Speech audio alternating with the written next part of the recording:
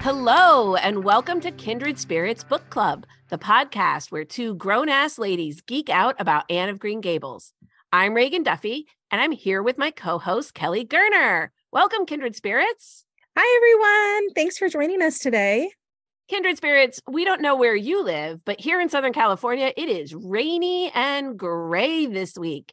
And like the true SoCal residents that we are, we never complain about the rain because we always need it. Kelly, how are you keeping yourself warm and dry this week? Oh, I love the rain, but this week might be trying even my patience. So we live near the Arroyo Seco in Northeast LA, and Spanish speakers know that Arroyo Seco literally translates to dry gulch.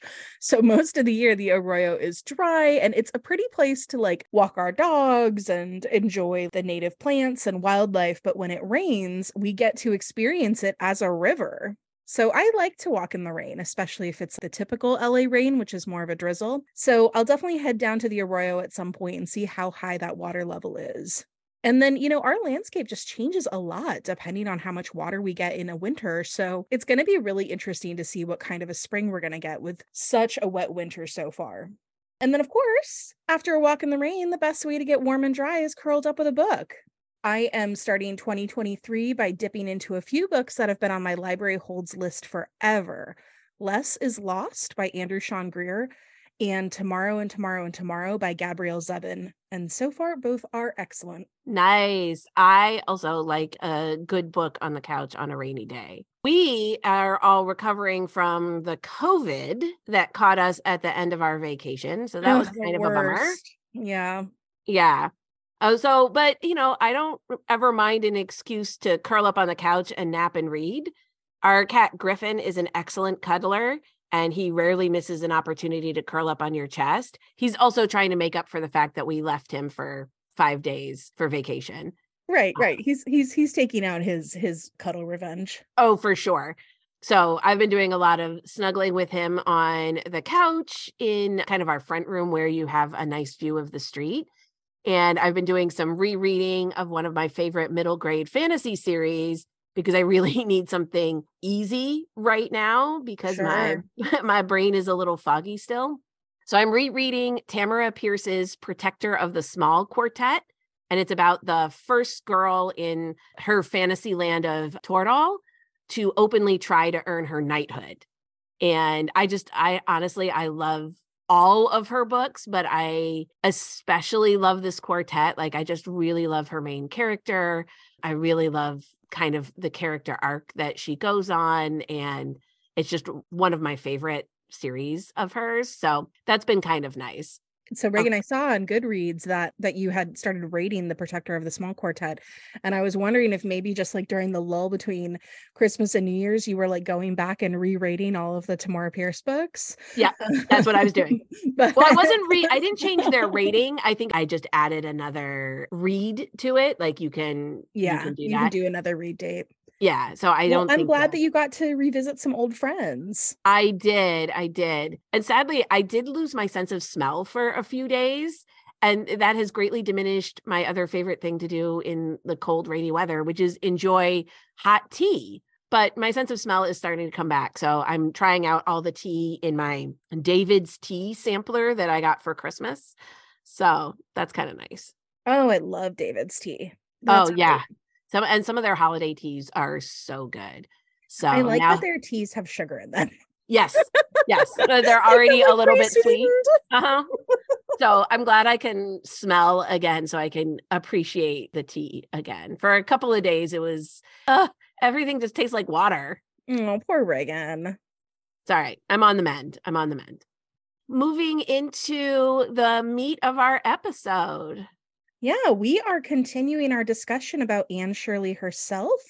So she's our kindred spirit again for this episode. And today in our story club, we want to discuss more about Anne's imagination and the way that plays into her curiosity and intelligence. The breadth and depth of Anne's imagination is one of the first things we learn about Anne. In fact, before she even appears, the station master tells Matthew that Anne preferred being outside with its scope for the imagination to the comfort of a waiting room. Our quote of the episode today comes from the very first thing that Anne says on the page, and it illustrates just how big of a role her imagination is going to play in this book. Anne says, "I suppose you are Mr. Matthew Cuthbert of Green Gables?" she said in a particularly clear, sweet voice. "I'm very glad to see you. I was beginning to be afraid you weren't coming for me, and I was imagining all the things that might have happened to prevent you.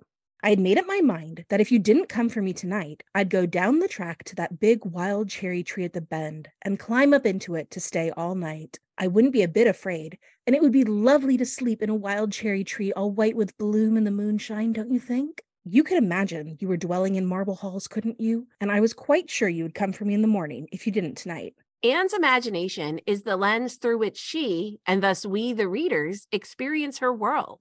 Although modern readers enjoy Avonlea as a quaint village, when the book was published, Avonlea would have been a commonplace little town, and one that is brought to life and made so memorable in Anne's colorful rendering of it. Anne's vivid imagination is a bit bewildering for many of the more prosaic people she meets in Avonlea. Matthew is dumbfounded at first by Anne, but he quickly comes to enjoy listening to her flights of fancy. Marilla finds Anne's imagination to often be a source of consternation, although she secretly is frequently amused by it. Marilla is a bit distrustful of imagination when it seems to her too much like lying. Diana is impressed by Anne's imagination and is the foundation for much of the girls' play together. Miss Stacy sees Anne's imagination as proof of her intelligence and finds ways to encourage it alongside Anne's love of learning. And like most personality traits, Anne's imagination has two sides to it, both the good and the bad. Anne's imagination is the source of her curiosity and intelligence. It lets her find romance and intrigue wherever she goes, and it provides her solace and joy throughout her life. But taken too far, it leads Anne into many scrapes resulting from inattention and thoughtlessness, and like any form of escapism, prevents her from accepting and participating in reality. Learning how to use her imagination thoughtfully and with purpose, balancing it with real life, is one of Anne's growth arcs throughout the book. During that first drive from the train station to Green Gables, Anne tells Matthew how much her imagination has saved her in her early life. Her first monologue doesn't simply enchant Matthew with her fancies. It also demonstrates that for Anne, imagination is her safest place. Even after her first discussion about sleeping in the cherry tree, her conversation is peppered with the things she has imagined. They seem more real to her and more interesting to her than anything she's actually experienced. She shares very little about her life, briefly touching on the bleakness of the orphanage as it had so little scope for imagination, but immediately veering off into the backstories she imagined for the other orphans. We quickly see how Anne uses her imagination to cope with anything difficult in her life, and it's obvious how, up to this point, her life has indeed been quite difficult. Anne goes on at length about how she imagines grand and beautiful dresses for herself when she's self-conscious about her old clothing, and how she used to imagine she lived on Prince Edward Island. She also shares how she imagines herself beautiful, but the limit of her imagination is her red hair. Right away, we see that Anne's imagination has been one of the biggest coping mechanisms in her young, neglected life. Anne fills in all the gaps in her life with her imagination. She imagines riches and opulence where there is squalor and poverty. She imagines friends instead of isolation. When Marilla asks Anne to tell her about herself, Anne responds with, "Oh, what I know about myself isn't really worth telling," said Anne eagerly. "If you'll only let me tell you what I imagine about myself, you'll think it ever so much more interesting." Anne sketches out a stark, lonely life when Marilla instructs her to stick with the facts. And so it's quite clear that the embellishment of her imagination is part of what's let her survive, with so much of her hope and optimism intact. Anytime Anne is faced with disappointment or heartbreak, she uses her imagination to ease the sting of it. When Diana's mother forbids the girls' friendship after the raspberry cordial incident, Anne finds the tragic beauty in their situation. "Fare thee well, my beloved friend. Henceforth we must be as strangers, though living side by side," Anne says, and requests a lock of Diana's hair to remember her by. Oh, it's so dramatic. As if there was any danger of Anne forgetting the girl who lives in the adjacent farm. But by imagining their separation as this majestic moment of pathos, she can better deal with the very real disappointment of losing a beloved friend. Anne's imagination is as vivid and far-reaching as it is due to her quick intelligence. Part of what drives that wild imagination is Anne's curiosity about the world. She tells Matthew, "Isn't it splendid to think of all the things there are to find out about? It just makes me feel glad to be alive. It's such an interesting world. It wouldn't be half so interesting if we knew all about everything, would it? There'd be no scope for imagination then, would there?" And that kind of interest in the world is a true marker of intelligence. Anne wonders, she questions, she wants to know the whys and the hows. She's not content with just memorizing recitations, and that lets her learn in a deep and organic way. Luckily, once Miss Stacy arrives, she is able to harness Anne's imagination into her schoolwork. We know Miss Stacy has a positive genius for engaging her students, and instead of seeing Anne's imagination as a distraction, Miss Stacy sees in it Anne's intelligence and creativity. We see that once Miss Stacy arrives, Anne's imagination has a positive channel to direct it, and that she's less prone to letting her imagination get the better of her. One channel for Anne's imagination is the story club, sparked by the fiction writing they're doing in class. Anne, of course, finds it easy to write fiction, creating beautiful heroines, handsome heroes, and tragic circumstances by the handful. And despite the comedy in the idea of 13-year-old girls writing tragic romances where, quote, everyone dies, the story club sounds an awful lot like a real writing group, the girls critiquing each other's stories and improving their storytelling abilities. Anne thrives in school. New worlds of thought, feeling, and ambition, fresh, fascinating fields of unexplored knowledge seem to be opening out before Anne's eager eyes. Having a teacher that encourages new and different ways of thinking, as Miss Stacy does, gives Anne an opportunity to use her curiosity and wonder in concrete, practical ways, as well as the daydreaming, poetical ways. Anne imagines all sorts of details that give shape and color and romance to life. And for Anne, romance isn't just about relationships. Romance is anything that is dramatic and big, even, or rather especially, tragedy. She says to Marilla, "My life is a perfect graveyard of buried hopes." That's a sentence I read in a book once, and I say it over to comfort myself whenever I'm disappointed in anything. "I don't see where the comforting comes in myself," said Marilla. "Why, because it sounds so nice and romantic, just as if I was a heroine in a book, you know? I'm so fond of romantic things, and a graveyard full of buried hopes is about as romantic a thing as one can imagine, isn't it? I'm rather glad I have one." Is she talking about glad she has a graveyard of buried hopes, or glad Yes, she has an imagination? I think she's glad that she has a graveyard full of buried hopes. Oh man, well, who doesn't? It is interesting that the actual tragedy in Anne's life, she dismisses as prosaic and boring. Remember, she told Marilla it's not even worth talking about. But the grand dramatic tragedies in books are actually the things she aspires to. And of course, the tragedy in Anne's life isn't prosy or boring to us, the readers. She truly had a tragic upbringing. She was orphaned, basically an indentured servant, neglected, and likely abused. But to her, it's boring and uninteresting. And I suppose that's the nature of tragedies. When it happens to you, it's just terrible, not something to aspire to.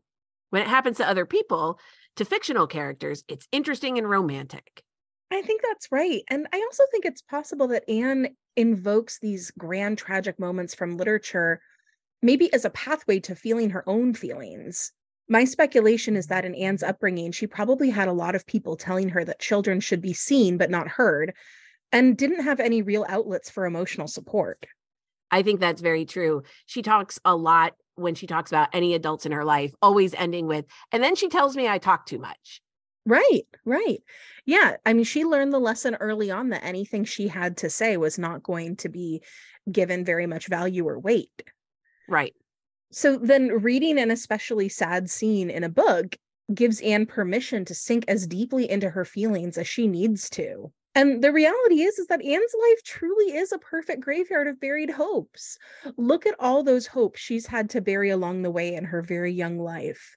You know, the hope for loving parents, for safety and security in childhood, for true friendship and community with other children, even for regular schooling. I mean, that's all very tragic. And if Anne can feel her own grief better by quoting the poets and authors, well, I think she's entitled to it. I think you're quite right about that. It is often so much easier to let ourselves experience sad and difficult emotions through someone else, to cry at music or a movie because it lets us unlock that sadness in a safe way. I was also thinking about how early childhood tragedy shows up in so much of children's literature and children's culture. Oh, I know. Most heroines in children's pop culture have lost a parent. There's even a dark joke about how your days are numbered if you're a parent in a Disney movie. And it's partly a shorthand to give the character some reason to struggle on their own, especially if the main character is a child. After all, children from safe, loving homes are not allowed to go on wild adventures.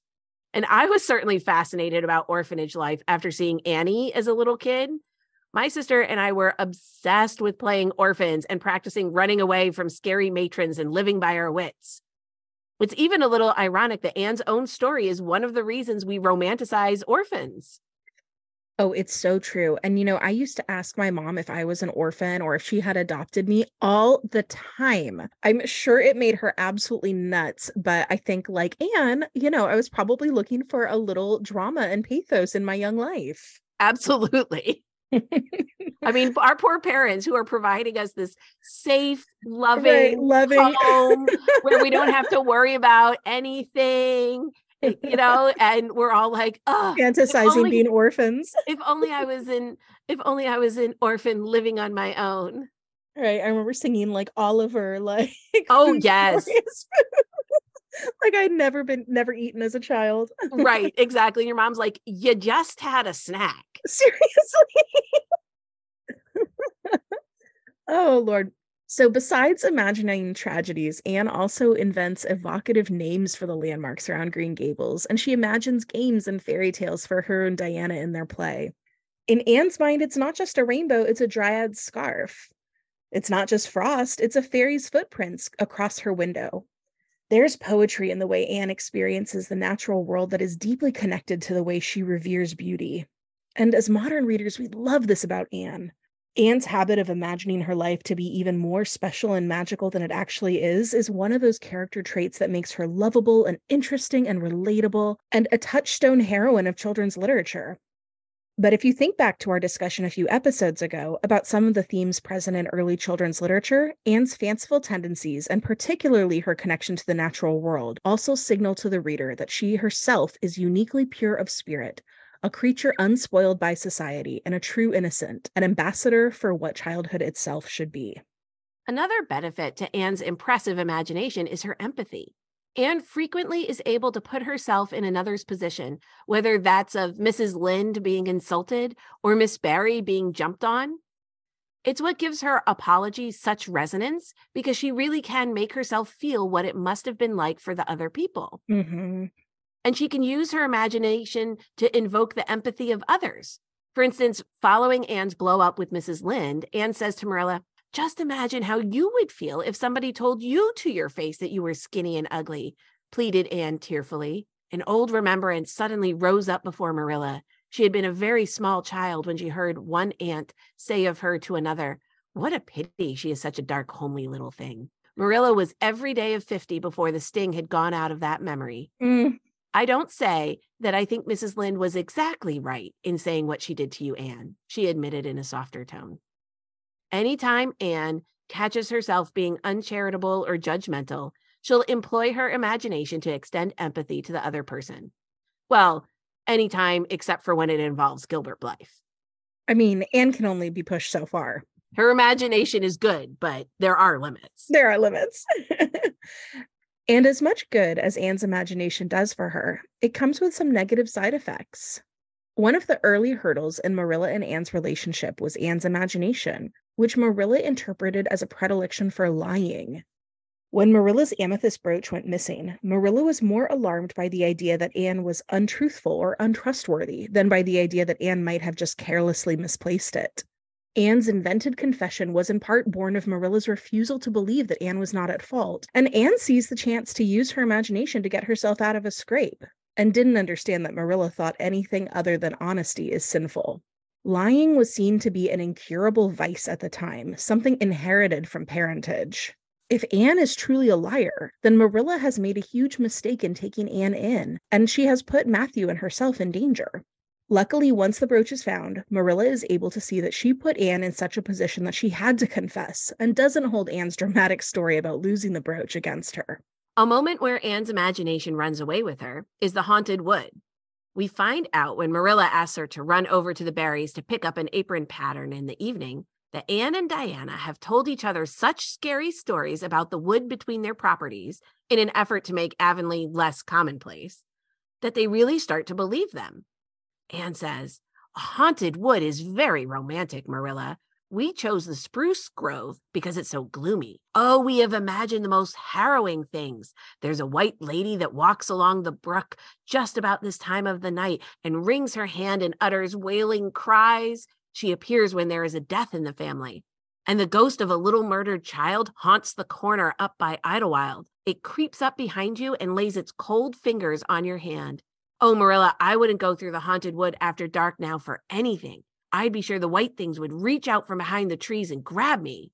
Marilla is not impressed by this, and she goes on to make Anne go through the woods, saying, "I've had my doubts about that imagination of yours right along, and if this is going to be the outcome of it, I won't countenance any such doings."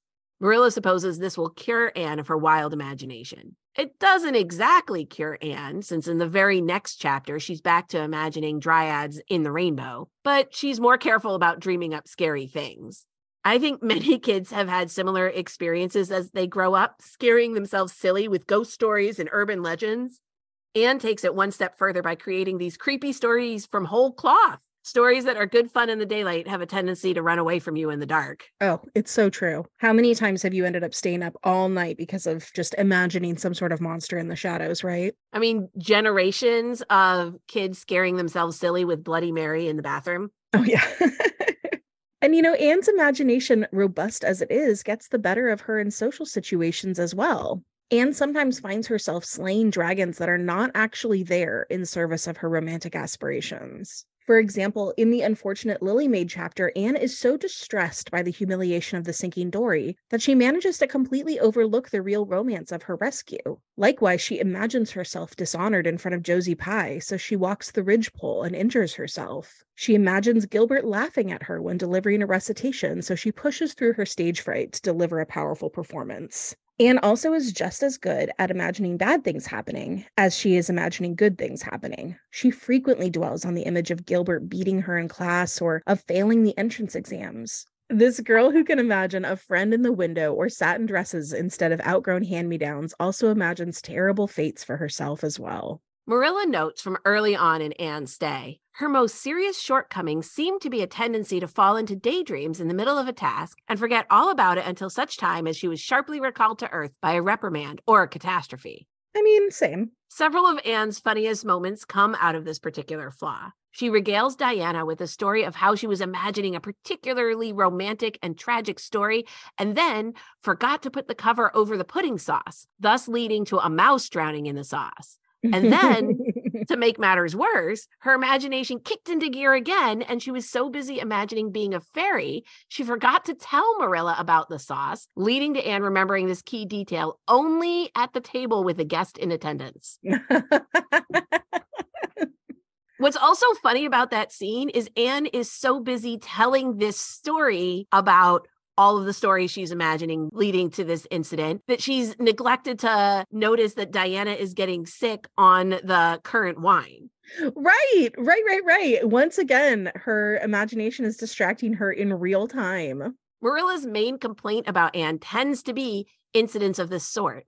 Pies burned to a crisp because Anne was daydreaming about a new island she found in the brook, emptying the pan of milk into a basket of yarn balls instead of the pig's bucket, and walking off the edge of a log bridge into the brook while wrapped up in her daydreams. And you can understand why, for practical Marilla, this kind of sort of wasted time and energy and resources is such a problem. And Anne even knows this about herself, telling Marilla, "My besetting sin is imagining too much and forgetting my duties.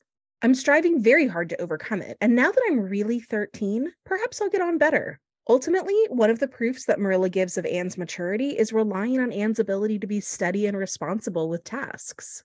While Anne's imagination has saved her from the bleakness of reality in her past, There are, of course, times when it runs too far in the other direction. Anne even says of this tendency, the worst of imagining things is that the time comes when you have to stop, and that hurts. Sometimes she is so wrapped up in what could be that she misses what's right in front of her. We will see that Anne is not quite cured of this in this book, because this tendency is one of her main obstacles in regards to a romantic relationship with Gilbert. Anne imagines so clearly her dashing romantic heroes, she can't see the possibility of romance in an ordinary boy, even one as handsome and clever as Gilbert. Even in this book, she doesn't let herself indulge in any romantic flirtation with her schoolmates, and in fact is rather disdainful of all the boys of her acquaintance. Anne's imagination is always coming up with what could be even better than she has right now, whether that's puffed sleeves on new dresses or relationships that are closer or more impactful than they already are. That can make her seem ungrateful to the adults in her life. I'd love to call you Aunt Marilla, said Anne wistfully. I've never had an aunt or any relation at all, not even a grandmother. It would make me feel as if I really belonged to you. Can't I call you Aunt Marilla? No, I'm not your aunt. And I don't believe in calling people names that don't belong to them. But we could imagine you were my aunt. I couldn't, said Marilla grimly. Do you never imagine things different from what they really are? Asked Anne, wide-eyed. No. Oh, Anne drew a long breath. Oh, Miss Marilla, how much you miss. I don't believe in imagining things different from what they really are, retorted Marilla. When the Lord puts us in certain circumstances, he doesn't mean for us to imagine them away. And that statement right there from Marilla explains why it's so important for her to bring Anne down to earth. For Marilla, too much imagining implies an ungratefulness to God. For Anne, it's usually about bringing color to her world, and it takes Marilla a while to see that Anne isn't being ungrateful. In fact, you have never met a kid who is more grateful for the natural world surrounding her. It's just that Anne's use of imagination to embellish and embroider her life is about adding to, not subtracting from what she already has. When Anne first learns she is to stay at Green Gables, we have a passage in which Anne vividly imagines rich and opulent trappings for the plain little East Gable room. She covers the floor with white velvet carpet and hangs pink silk curtains in the windows and gold and silver brocade tapestries on the walls. She imagines a couch covered in silken cushions to recline on gracefully and ends by imagining herself as Lady Cordelia. She ends this interior design daydream by saying to her reflection, "You're only Anne of Green Gables," she said earnestly, "and I see you just as you are looking now whenever I try to imagine I'm the Lady Cordelia. But it's a million times nicer to be Anne of Green Gables than Anne of Nowhere in particular, isn't it?" And this right here is where her character arc of learning to live in reality instead of solely in her imagination starts. We see through the book that while Anne's daydreams and flights of fancy start off thick and fast, as her life settles in Green Gables, as she finds that she doesn't have to escape her reality anymore, we see she needs to retreat less and less into her imagination. The trip to Aunt Josephine's mansion in Charlottetown is the turning point in this journey for Anne. Here she is surrounded by luxury, the kind of which she would often spend hours imagining. Here are actual real velvet carpets on the floors and silk curtains in the windows. But Anne immediately realizes that she doesn't actually want to live in this world.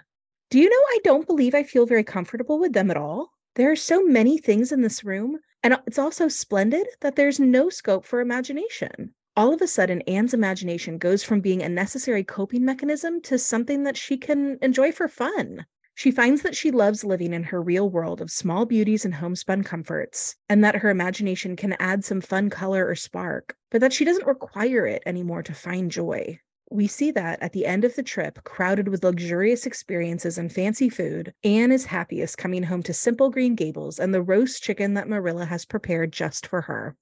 We also see that in the year following her visit to Aunt Josephine's, Anne joins the Queen's prep class and works diligently in school, applying her imagination and curiosity to her work and focusing her ambition on academic success. At the end of that school year, we can see how much Anne has come into balance when she tells Marilla, "I've studied as hard all term as I possibly could. I just feel tired of everything sensible, and I'm going to let my imagination run riot for the summer. Oh, you needn't be alarmed, Marilla. I'll only let it run riot within reasonable limits. But I want to have a real good, jolly time this summer. For maybe it's the last summer I'll be a little girl. When I put on longer skirts, I shall feel that I have to live up to them and be very dignified. It won't even do to believe in fairies then, I'm afraid. So I'm going to believe in them with my whole heart this summer. Anne knows now the time and place for her imaginings and can lean into them wholeheartedly while also keeping her feet on the ground. I love this version of Anne, with one foot in her dreams of the past and one foot in her dreams of the future. What a perfect way to capture the feeling of being a teenager on the precipice of adulthood. Anne's maturity is apparent following her recitation at the White Sands Hotel. While Jane is envious of the jewels and diamonds of the hotel guests, Anne says, "Well, I don't want to be anyone but myself, even if I go uncomforted by diamonds all my life," declared Anne. "I'm quite content to be Anne of Green Gables with my string of pearl beads. I know Matthew gave me as much love with them as ever went with Madame the Pink Lady's jewels." This statement, compared with the one from the beginning of the book, in which Anne is rather disappointed to not be Lady Cordelia Fitzgerald, shows that huge amount of growth she's gone through. She's come to find that her reality is beautiful as it is, and even finds herself to be quite enough as she is, instead of wishing to be a tragic heroine in a book. She can use her imagination to embellish, but not replace by now. She doesn't need to cope with a difficult reality. She's relaxed into her reality, trusting that it is sturdy enough to support her. Even when sorrow comes to her life with Matthew's death, Anne doesn't try to imagine it away. She lets herself experience the loss and experience the gradual easing of joy back into life, despite her loss. Yeah, the through line of Anne's imagination really is such a potent character arc, and I think it's fun to sort of trace that journey that began with Lady Cordelia Fitzgerald up in the cherry tree to the grown-up young woman who, like you say, can relax into her reality. I just think that's perfect phrasing, Reagan. And I think one of the beautiful things we see with Anne is that so many people wanted to get rid of all of Anne's imagination, at least at the beginning. And Anne finding her way to find this balance, to always be a dreamer, to see the poetry, to let herself imagine beautiful, outrageous things some of the time, but also be content and happy with the life that she does have. And I think what's interesting is the fact that Anne doesn't let go of her imaginings altogether gives her a language and an appreciation of the beauty in her life, right? She can look out on a beautiful sunset. She can look out on fresh blooming flowers, and she can appreciate them through the language of poetry instead of just sort of walking past it and taking it for granted. She can let her imagination turn into metaphor to a certain extent, instead of feeling like she needs it to be real all the time. Yeah, absolutely right. So that dovetails pretty nicely into our Birch Path, where I wanted to talk about Anne in the context of the romantic poets of the era. Ellie, is this where we get to see your English major coming out? I mean, I may have lightly plagiarized from a paper that I wrote in college for this section. Yes, I'm super excited. I was not an English major, so yes, bring it on. Yep, here we go. So we know that Anne is influenced by the popular media of her time. And in early chapters, Anne's speech is full of those expressions that she's clearly picked up on from reading. We already talked about a perfect graveyard of buried hopes, for instance, but even that phrase, scope for the imagination, derives from the novel A Sentimental Journey Through France and Italy by Lawrence Stern. Okay. Anne has an instinctive ear for grand turns of phrase in romantic drama, likely earned by immersing herself in poetry and literature. The poetry she reads and quotes and memorizes and acts out with her friends are largely the works of the great romantics, and Anne's imagination is aided and abetted by those works. In chapter 5, Anne tells Marilla, "I can read pretty well, and I know ever so many pieces of poetry off by heart. The Battle of Hohenlinden and Edinburgh After Flodden and Bingen of the Rhine and most of The Lady of the Lake and most of The Seasons by James Thompson. Don't you just love poetry that gives you a crinkly feeling up and down your back?" Yes, I do, Anne. Me too. And although Thompson's The Seasons was published before the Romantic era, it was a very popular poem throughout the 18th and 19th centuries, and it contains a lot of the themes that we associate with Romanticism. Otherwise, all those poems that Anne references fall squarely within the time period we associate with the Romantic era. The Romantic era was an artistic movement that originated in Europe in the late 18th and early 19th centuries and continued until about 1850 or so. Romanticism was a backlash to the Enlightenment and Neoclassicism. So instead of mannered intellectualism, logic, and reason, it was about a sort of free-spirited expression of honest emotion and the belief that what is natural and true is always beautiful. Does that sound familiar? Sounds like our girl Anne. Yeah, and so it makes sense to us that deep-feeling Anne was drawn to the Romantics. And now when we're thinking of Romantic poetry particularly, some of those big names are going to be Wordsworth and Keats, Coleridge, Byron and Shelley and Blake in England, and then Longfellow, Poe, and Whitman in the United States. Wordsworth's own description of poetry pretty much sums up Romanticism. He said that poetry should begin as the spontaneous overflow of powerful feelings, recollected in tranquility, meaning that the artist captures his true emotions in the moment and then molds them into art. Keats's famous Ode on a Grecian Urn contained that most famous tenet of Romanticism. Truth is beauty, beauty truth. That is all ye know on earth and all ye need to know. An axiom which Anne seems to live by. The idea that honest expression, authenticity of emotion, and the beauty of the natural world are the most valuable, most divine human experiences. The Romantics believed that since reason and logic are man-made, pure emotion and the natural world are closest to God. In Wordsworth's poem about Tintern Abbey, the full name of the poem in typically honest yet obscure Romantic style is Lines composed a few miles above Tintern Abbey on revisiting the banks of the Wye during a tour, the poet tells us, quote, "And I have felt a presence that disturbs me with the joy of elevated thoughts, a sense sublime of something far more deeply interfused, whose dwelling is the light of setting suns, and the round ocean and the living air, and the blue sky, and in the mind of man, a motion and a spirit that impels all thinking things, all objects of all thought, and rolls through all things." Although Wordsworth is visiting this glorious relic of a cathedral and a man-made monument to religious faith, he finds a stronger connection to the divine in the nature surrounding it. And that's very much aligned with Anne's view of faith, and it called to mind one of my favorite moments in Anne of Green Gables, when Anne tells Marilla that, "If I really wanted to pray, I'll tell you what I'd do. I'd go out into a great big field all alone, or into the deep, deep woods, and I'd look up into the sky, up, up into that lovely blue sky that looks as if there were no end to its blueness, and then I'd just feel a prayer." I do love that line as well, and that there is such a spirituality to the way that Anne experiences nature. Yeah, and that's a really direct through line to Romanticism. In fact, the Romantics believed that the ability to feel divinity, to feel the sacred in nature, was a more honest and emotionally true form of expression and form of religiosity. So, like the Romantics, Anne's connection to the divine is through nature. Even on that first journey to Avonlea Church, when she bedecks her hat with wildflowers, she's signaling to the readers and the town that she feels most connected to the sublime when she is amidst nature. Anne looks to the beauty of the world around her, not just for inspiration, but for comfort, solace, and even companionship. "Can I take the apple blossoms with me for company?" she asks Marilla in chapter 8. And if you've grown up reading the Romantic poets, as Anne had, you know that flowers are friends. Recall Wordsworth's characterization of the dancing host of golden daffodils in I Wandered Lonely as a Cloud. In Gillian Beer's 1970 book, The Romance, she explained that the Romantic poets also believed that the imagination is a sort of divine sense, that the ability to create visions of beauty in your mind was a special gift that set you apart from ordinary people. Isn't that interesting? It's like a sixth sense. Yeah. If anybody has this sixth sense, it's Anne. Right.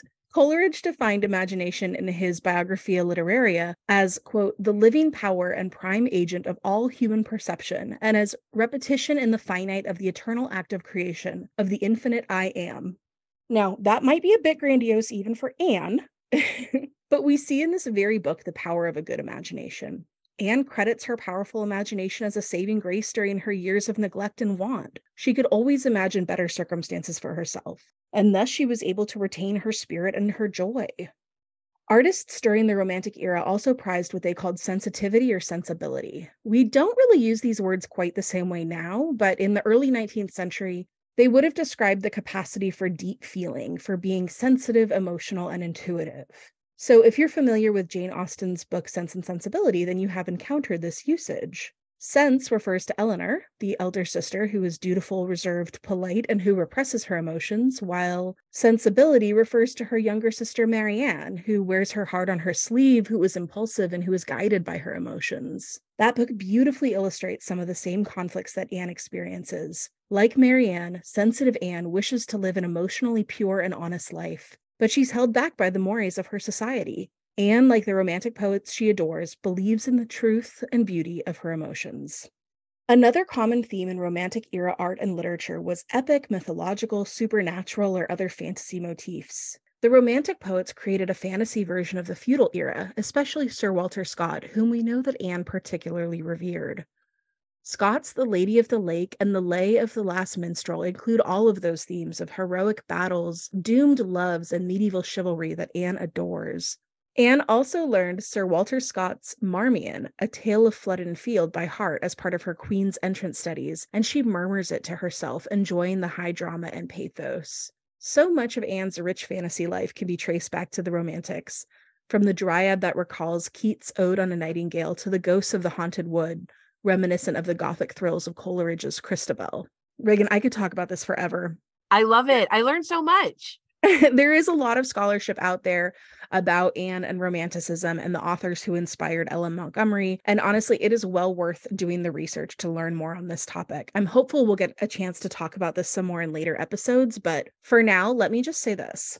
Looking at all the writers who we either know influenced Anne because she quoted them directly or who appear to have influenced her imagination, I really need to know, where was she able to access so many books? I mean, that certainly was one well-stocked orphanage.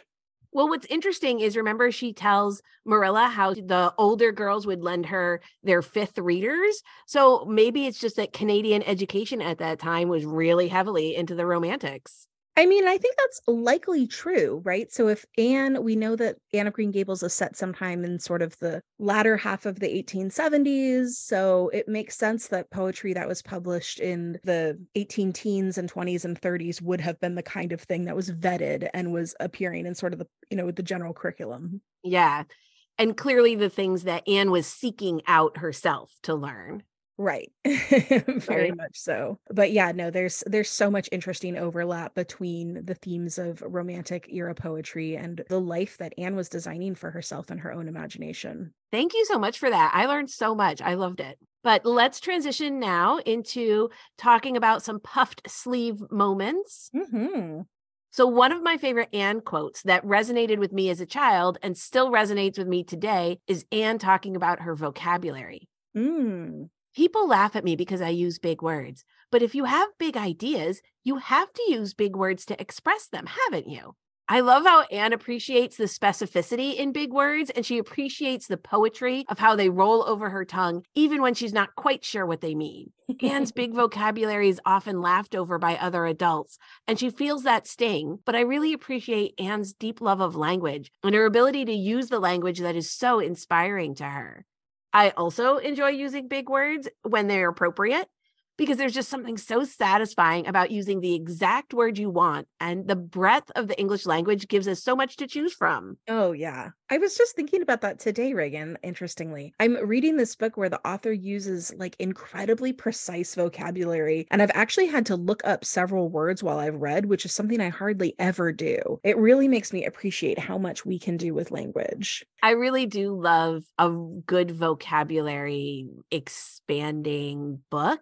And Yes. it's funny. So when I read to my daughter, one of the things I kind of love about my kid, I mean, she's a cool kid and I love a lot about her, but we still read, even though she's obviously perfectly capable of reading very big books on her own, and she does, we still really love reading out loud at night. My husband and I take turns like picking a book and reading out loud. And one of the things I love about her is that if I'm reading a word that she doesn't understand, she'll stop me and ask me to explain it.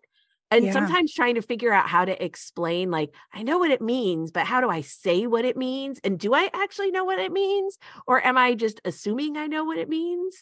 So it's really fun. And it's a fun way to build her vocabulary too. I love it. Well, and I love that little challenge for you and your husband too, because there are so many words that we're like maybe 80% sure we know the definition of Right. them, right? We have seen them enough in things that we've read or have enough sort of context cues to be able to make a good guess. But sometimes, yeah, until someone's actually asking you to define it, you don't really know, do you? I know. I know. We were reading tonight and we were reading the book The Ogress and the Orphans by Kelly Barnhill, another orphan book. And Kelly Barnhill does a beautiful job really picking vocabulary that is interesting to hear, that she's interested in, but isn't like so obscure that it gets in the way of her enjoying the story. So dilapidated was a word today where she asked me what that meant. Oh, that's such a fun word. It's a great word, right? And I how love an specific it author is. who can pick just a word that is as fun to say or fun to hear as it is sort of unique. Yeah, reading out loud, I really come to appreciate books that are good to read out loud, because some books are Mhm. fine to read on your own, but reading them out loud, you're like, oh, no. Right, So it's tedious. I've definitely read some books to her where I was like, okay, you need to read the rest of these books on your own. This is not a read out loud.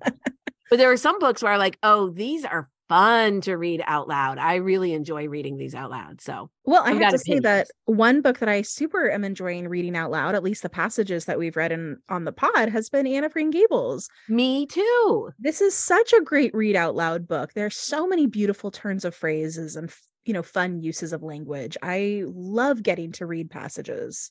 Can I tell you, this is kind of a sidebar, but I'll tell you this Yeah. anyway. When I was in college, I had a little girl that I babysat very, very regularly for all the way through college. Her parents were friends of our family, and her mom was reading her Anne of Green Gables out loud. And so Mhm. one of the times I was babysitting for her, I was reading her a couple of chapters. She had this bunk bed, so she was on the top bunk and I was lying on the bottom bunk. And so I was reading, I don't remember which section of Anne of Green Gables to her. And she's like, Reagan, that book sounds like it was written for you to read out loud. And I was like, What a Lizzie, compliment. that is the nicest thing that somebody ever said to me. So Wow. shout out to Lizzie, who is now a lovely grown up Right, adult adult. of her own. Oh, But what like, a wonderful story, Reagan. still one of the nicest things somebody's ever said. Anyway, sidebar. Okay, well, that makes me think while we're off on this tangent, and I know I will get to my sleeve moment presently, listeners. But I'm going to jump ahead really quickly because I want to recommend the Owl's Nest Classics edition of Anne of Green Gables. This was published in 2022, so it's quite recently published, and it's specifically an edition for contemporary middle grade readers. Oh, And yeah, there's fabulous footnotes. The editor who put this together has just the best footnotes. And one of the words that she defines in the footnotes is the word dudgeon. At one point, I think Mrs. Lind, of course, is in high dudgeon about right. something or other.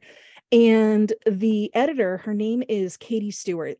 She includes this footnote where she explains, as a child, I always thought this word meant dungeon because it's Yes. only one letter off. But in fact, that's not the meaning of the word. And then, she does go on to define it as a moment where you've taken great offense. And it's just that kind of thing where she's really in conversation with like a younger reader to sort of explain, like, now it would make sense why you might think that a word meant this, or a certain aphorism or metaphor or something like that would be interpreted this way. But actually, this is what the author's trying to do. It's very I interesting.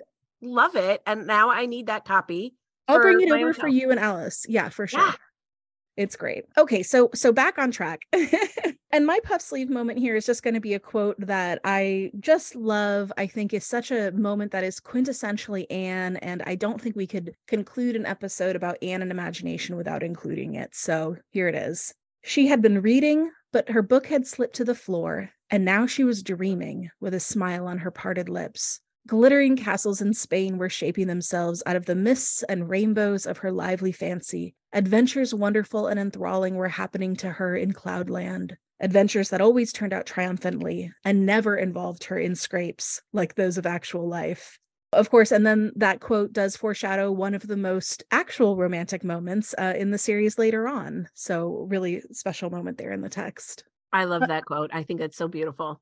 Yeah, glittering castles in Spain. So, Mhm.